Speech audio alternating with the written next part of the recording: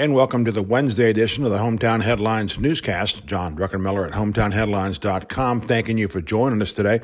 Let's get on to the headlines. By the way, some of these stories will continue to update throughout the day on hometownheadlines.com. All right, first up, Rome, Adairsville, and Calhoun hotels have joined the OYO chain, OYO chain, of budget accommodations. You've seen this one up at Turner McCall near Avenue A. Also report that Buffalo Luke's, a new wings and burger place, is coming into Calhoun in the former spot of the Cheeseburger Bobby's location.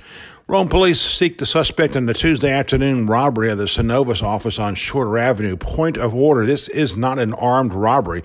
At least police reports say no weapon was spotted in the attempt. The suspect got away with more than a little bit of money, shall we say. He is described as a white male wearing a blue sweatshirt. We should have updates, including images from the robbery scene, later on today on the website.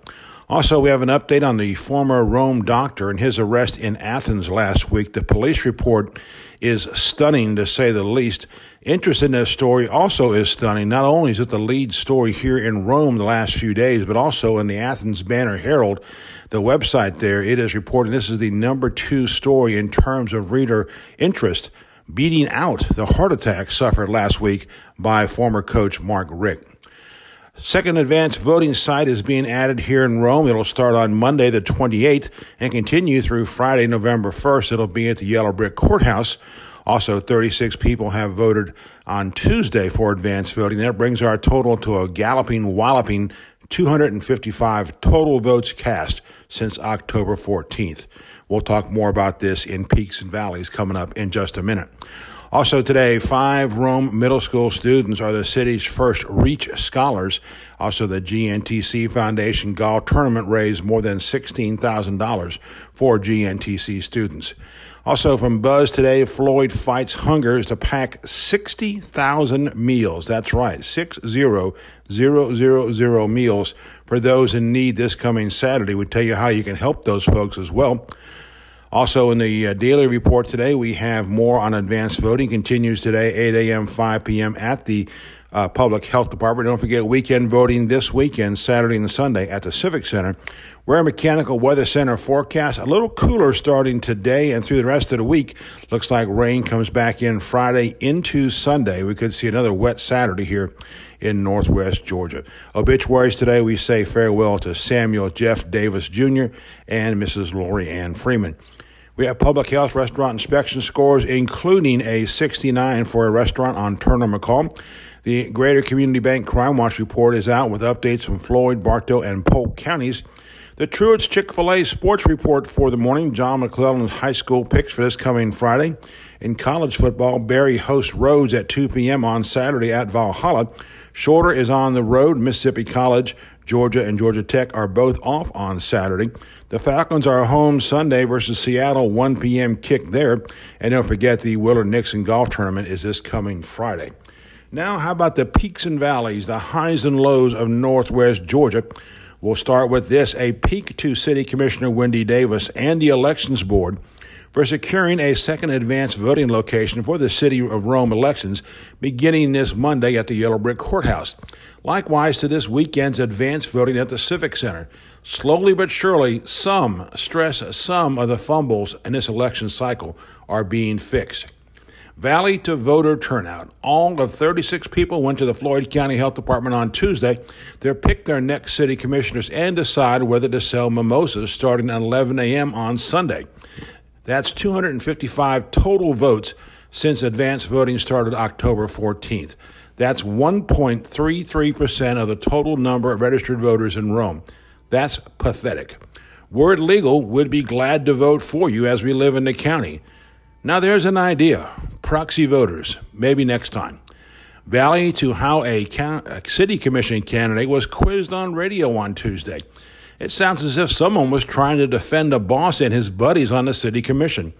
You knew something was wrong when the debate centered on whether Lowe's Regional Distribution Center has an Adairsville address. Spoiler alert, it does, and you can find out that by going to the Rome Floyd Chamber website.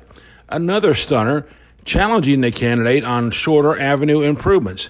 This candidate, by the way, wasn't the one calling parts of Rome a third world country. That was the boss's supervisor on the city commission, by the way. Peak to calls we're hearing about a come to Jesus meeting on 2019 city election once the dust settles after the November 5th vote. It appears city and county governments need a lesson on the authority and boundaries of the election board. Wish that would have happened about 2 months ago. Valley to the escalating confusion surrounding this city election, it's hard enough explaining Rome's ward system to voters every 2 years and the process of having 3 votes in each ward. This year, we've seen candidates scratched from the ballot, bizarro changes made to the advanced voting locations, and shoulders shrugged when it comes to saying whose idea was it not to have weekend voting. We still think the Secretary of State's office needs to get involved in this one. Valley to the early proposal we're reading about in Baseball America that would see minor league baseball eliminate up to 42 teams across the country as Major League Baseball tries to streamline and improve the farm system. We doubt it will have any major impact on the Rome Braves, but the timing of this is just about awful given that renovations are underway to State Mutual Stadium.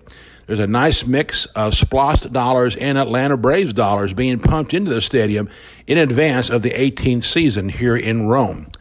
A bit more on this, we've lived in communities that have lost spring training and or minor league baseball teams, and the impact is not pretty.